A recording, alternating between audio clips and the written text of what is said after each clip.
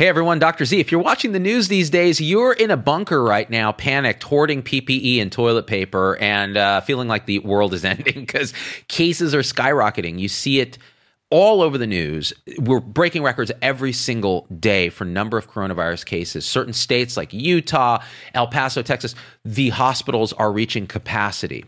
And that can feel terrifying. None of this was actually particularly surprising because we know the dynamics of this virus much better now. It spreads more rapidly in cold scenarios because people come indoors and they're sharing poorly ventilated space, and the virus is more stable at cold temperatures. So it can live on surfaces longer, it can live on the air longer. And so for all those reasons, we're seeing a much predicted surge in the winter. Now, why did we have cases in the summer, particularly in the Sun Belt? I think it still goes with this cold theory. In warm areas like the Southwest, the West, people go indoors when it's hot, and there's air conditioning, low humidity, crowded circumstances, big boom in cases. But what we're seeing now is hospitalizations are rising to levels that are starting to exceed what we saw in the very early part of this, where the Northeast was most affected, in that cold time in like January, February, March, April. Again, fits this theory of how the virus spreads. But what we're seeing now is a little different. If you get hospitalized with coronavirus now, your chances of dying are so vastly less than they were in the beginning. And that's why our death rate is still rather subdued. It's going to rise. But I'm hoping, looking at the data, that it's not going to rise to the levels we saw in the beginning if one thing holds true. We don't overwhelm our hospitals. So what happened in New York, where the hospitals were absolutely overwhelmed, is people were probably losing their lives, not so much because we didn't know what we were doing, although there was a component of that. We were intubating too many people. We didn't understand about dexamethasone. We didn't understand as much about anticoagulation, blood thinners. We know that now. But what was happening is people were, the staff were overwhelmed. They were getting sick. They didn't have enough PPE. And so patients were dying because they weren't getting the attention. Now, that could happen again if we overwhelm our hospitals. But the thing is, then you have Michael Osterholm going on TV and going, well, we should have a national lockdown, 4 to 6 weeks where we pay everyone to stay home. That's the dumbest idea I've ever heard in my life. And this is why. You want to target protection where you need it. You want to not overwhelm the hospitals. That's really it. So how do you do that? We know that our early lockdowns were done because we didn't know what we were doing. We used a blunt instrument to shut everything down. And then we found out, oh, we broke the economy. We caused mental health, substance abuse, alcohol abuse, domestic abuse. Our children weren't getting educated because we didn't know what we were doing. Now we know. Where is this thing spread? In super spreader events, in things like restaurants, gyms, big crowds with poor ventilations indoors. Where is it not super spread? Probably schools with young kids, right?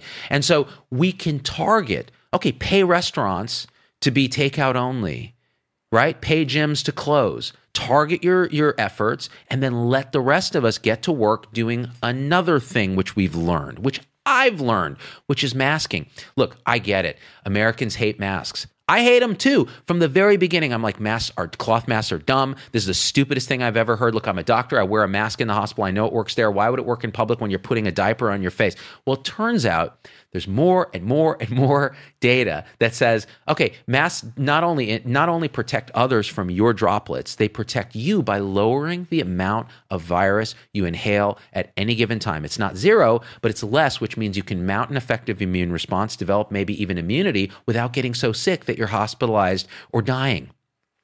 That's huge. And it's a tiny price to pay for getting to the finish line without economic devastation. The finish line is another thing that's starting to emerge, which is the vaccine.